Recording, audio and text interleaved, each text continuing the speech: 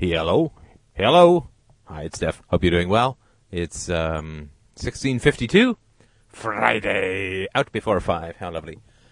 And podcasting on my way to pick up the gorgeous wife with whom I had a most civilized and enjoyable lunch today. And then we to the gym and to the sweating.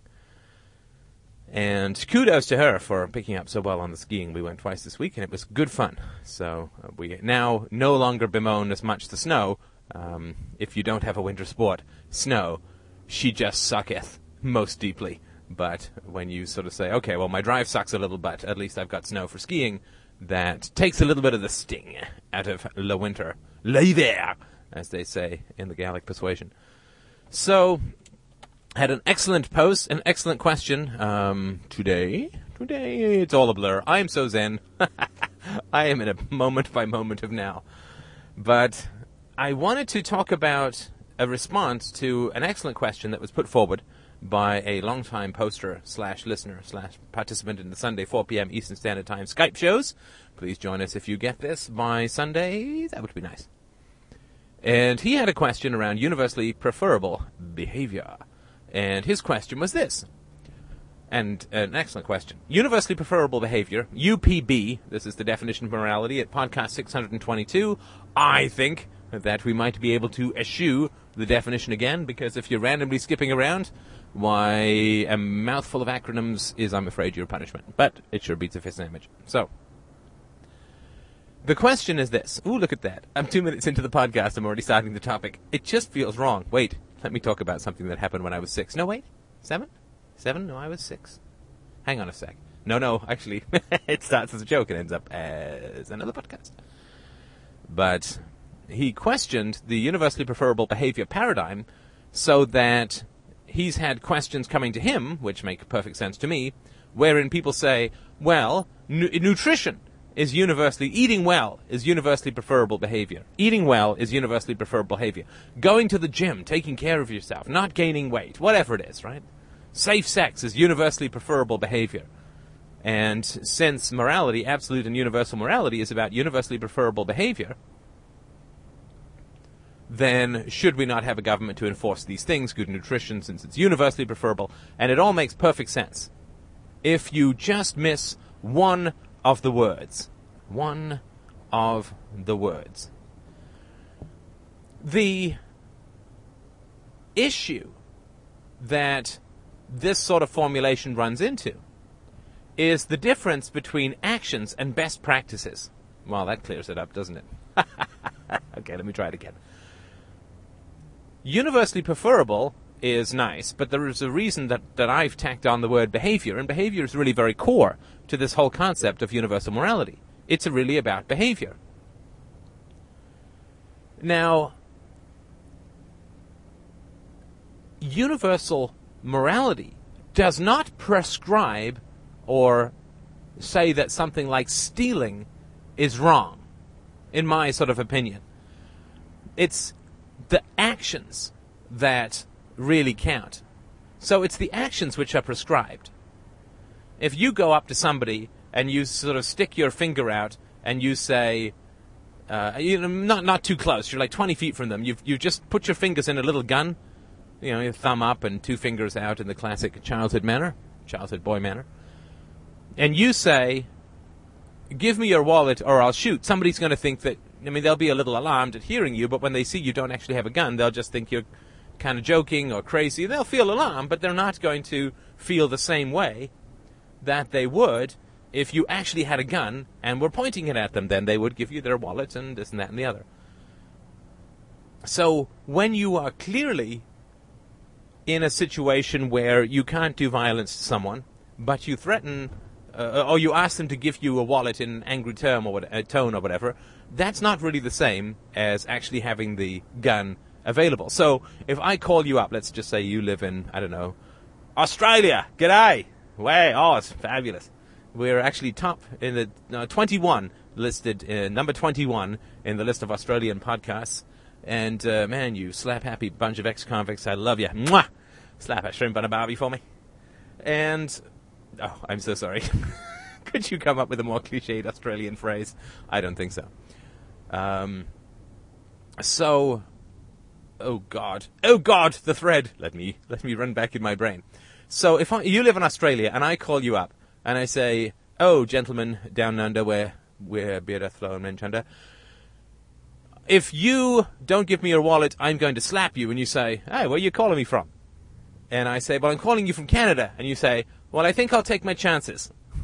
I really do. As far as that slap from Canada goes, I think I'll be okay. So, really, when you're talking about what is prescribed by any rational system of morality, it's not a process, it's not a sequence, it's not a whole bunch of things. It really is just kind of a specific action. Pointing a gun at someone is kind of like wrong. Now, I could accidentally drop a gun, and as it turns in midair, it's going to point at you, and so and so and so. Like, I understand there's some intention involved, but a whole bunch of things have to kind of come together in a moment for something to be wrong. And ethics always comes down to that particular moment. So, if I am got the gun pointed at you and I threaten to shoot and I got my finger on the trigger and so on, and I say, give me your wallet, well, that is a series of actions. It's very, very specific actions that occur in a moment. That is where the error, the ethical problem arises or occurs. It's pretty specific. It's not a process. It's not a whole sequence of things. So that behavior aspect of things is very, very important. Like if I say to you, oh man, I'm so sorry. I was gonna hold you up and take your wallet, but unfortunately I left my gun in my car and I parked my car about 10 blocks away. So listen, you stay here. I'm gonna run back to my car. I'm gonna grab my gun, and then I'll meet you back here. Oh God, it's gonna take me like 20 minutes because it's pretty busy on the sidewalk at the moment. I think there's a sidewalk sale, Chinatown, where apparently they don't have fridges. They just keep everything on the sidewalk. So you hang tight here for 20 minutes, maybe 25 minutes. I'll be right back with the gun. Well, there you have the intent, the desire, and so on, but you don't actually have the gun. So there's a bunch of things that have to come together. Right? Point the gun with intent to get something achieved right then and there, to transfer property or whatever. So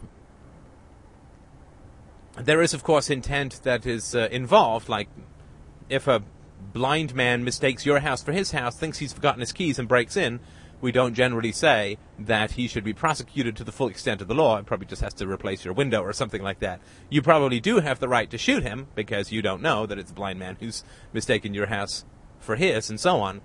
But morality and the bans that universally preferable behavior sanction is pretty specific stuff. It's pretty specific actions. Like rape is a pretty specific action. And murder and theft is all pretty specific actions. Even things like fraud, where you're lying to someone in particular in the moment in order to achieve material gain, whether that would be banned in a free market society, I don't know. Who cares, right now? But the issue is that it's very, very specific sort of actions that are objective. Right? Rape is not a subjective phenomenon. I mean, except for Mary, I guess, from the Bible. But other than Mary and some of Zeus's victims, and a few of Vishnu's victims, and a couple of young lads Aphrodite had her eye on. But for the most part, rape is, taking out the supernatural being element of justice, rape is a pretty specific and objective thing. There's no such thing as a good rape.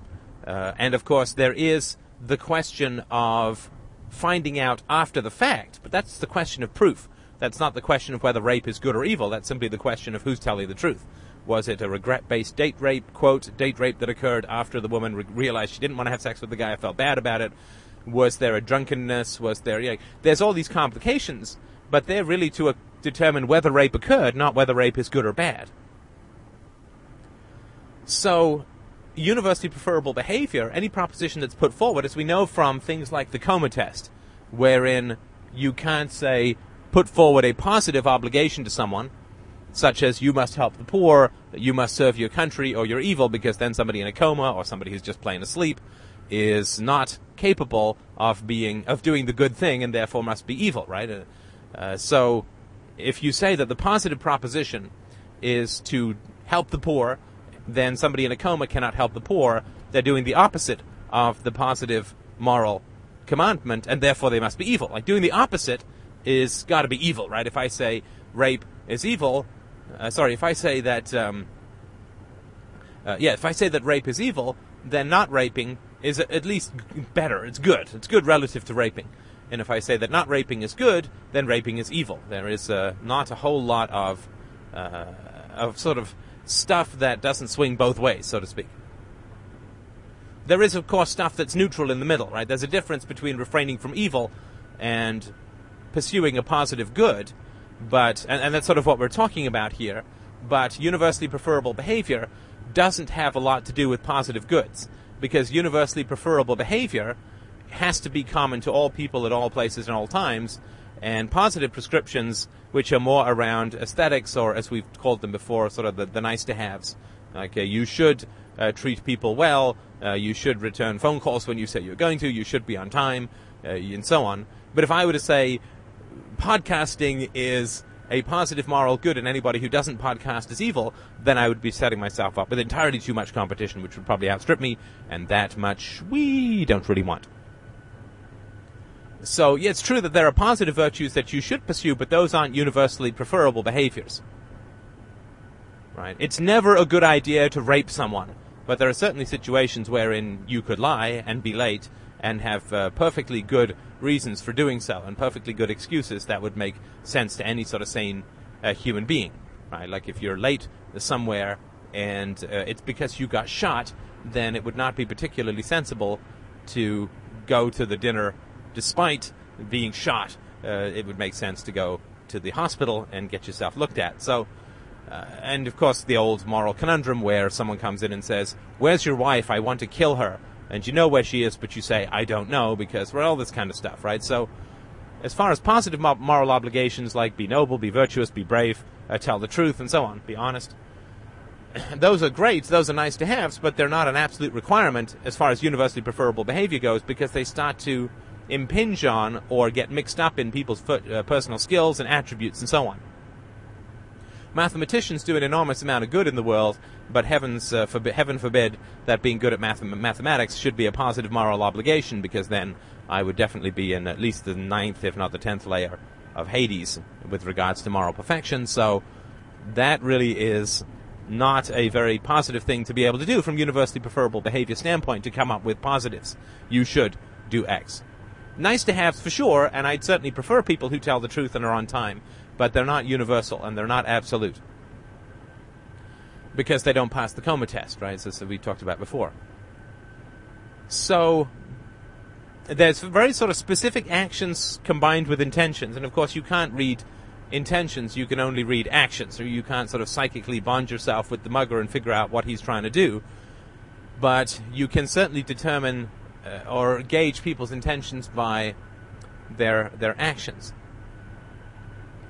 So if I'm in some foreign country or foreign planet, who knows, where a handshake is considered the ultimate act of aggression, I walk up to some guy, and smiling is considered like the last insult before you kill someone, and I walk up to someone because of my own cultural upbringing with a big grin and shake their hands, and then they give me their wallet and back away slowly because they think I'm about to kill them, and I hand their wallet back to them, then clearly my intention, though it's been interpreted in one way, my intention is not the other. If I then laugh maniacally, grab the wallet, and run away, then it's all the more likely that I actually did in fact intend to frighten this person and steal his wallet. So when we talk about something like nutrition, there's a couple of things. Nutrition is useful to talk about, just as the scientific method is useful to talk about.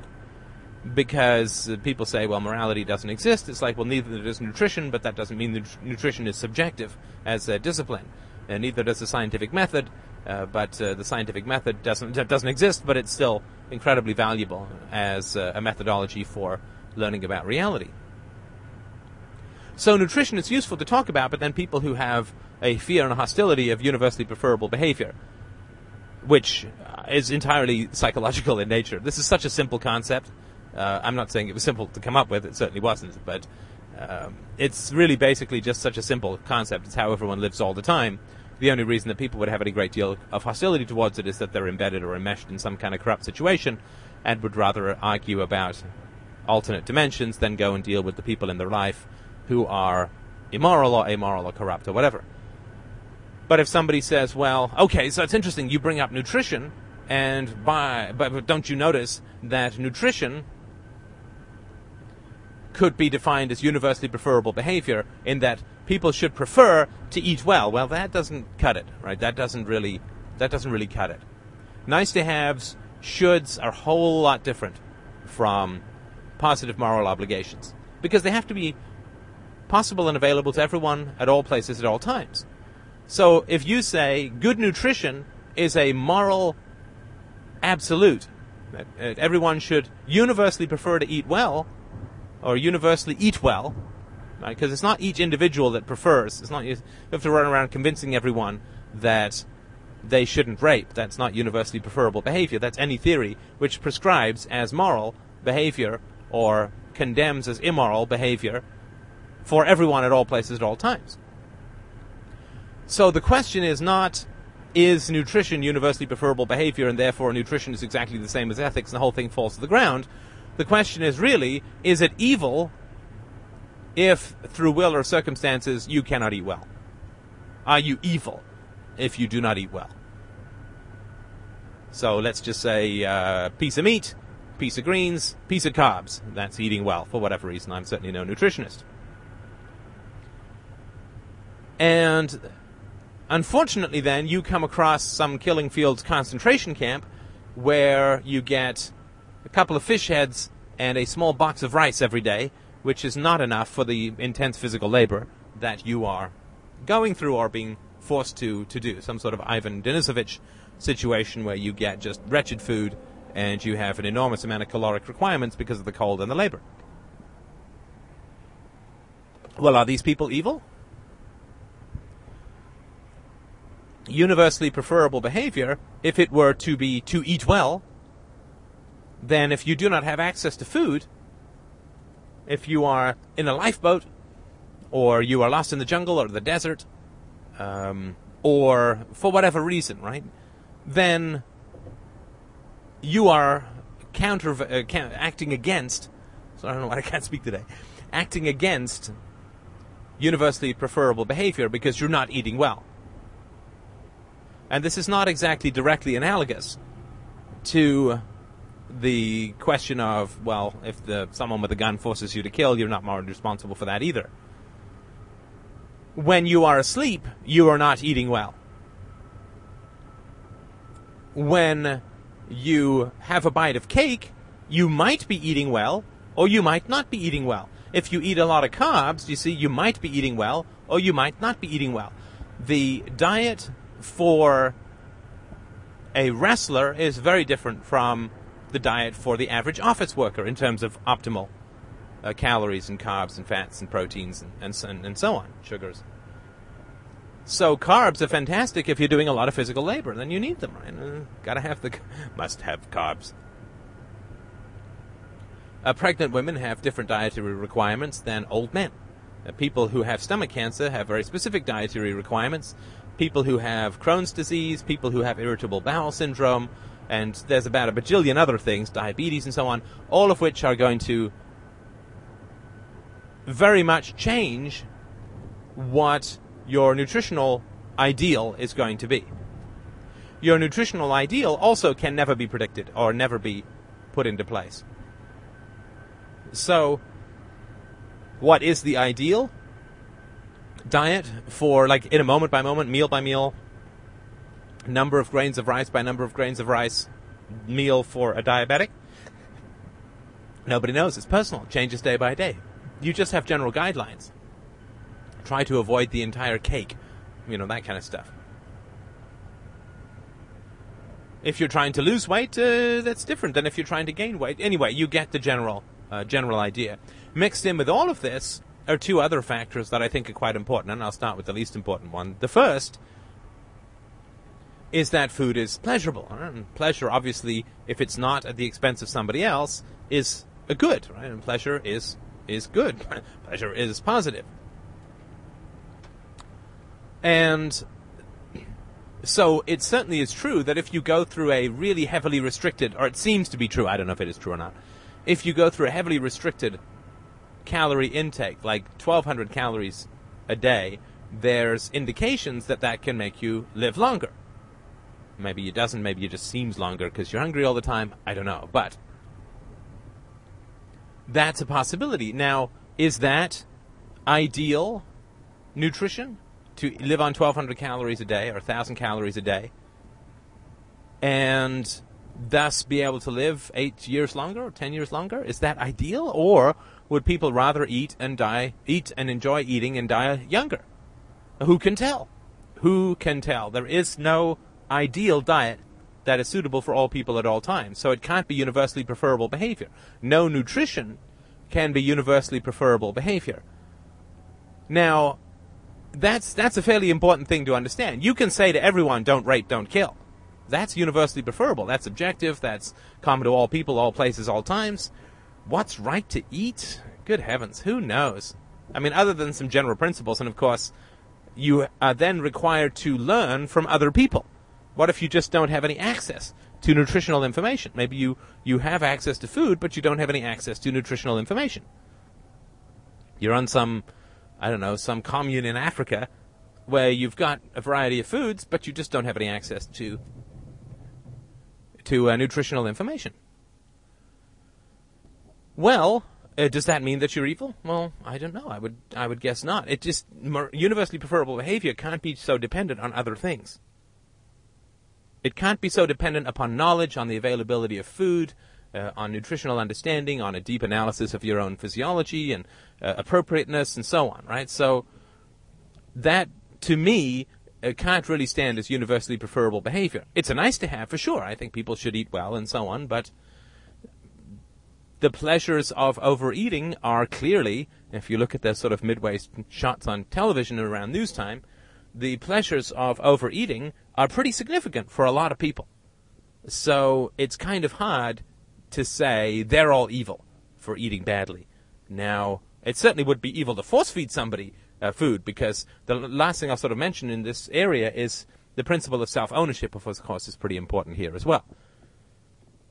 There's a difference between mutilating another human being and mutilating yourself, right? I mean, if you're into self-mutilation, then that's dysfunctional, but not evil, because you are exercising ownership over your own, I would say inappropriate ownership, over your own property, right? So if you crash your car, that's not particularly a problem for you legally. If you crash a leased car, then you have some exciting challenges to deal with from a legal standpoint, because it's not your property.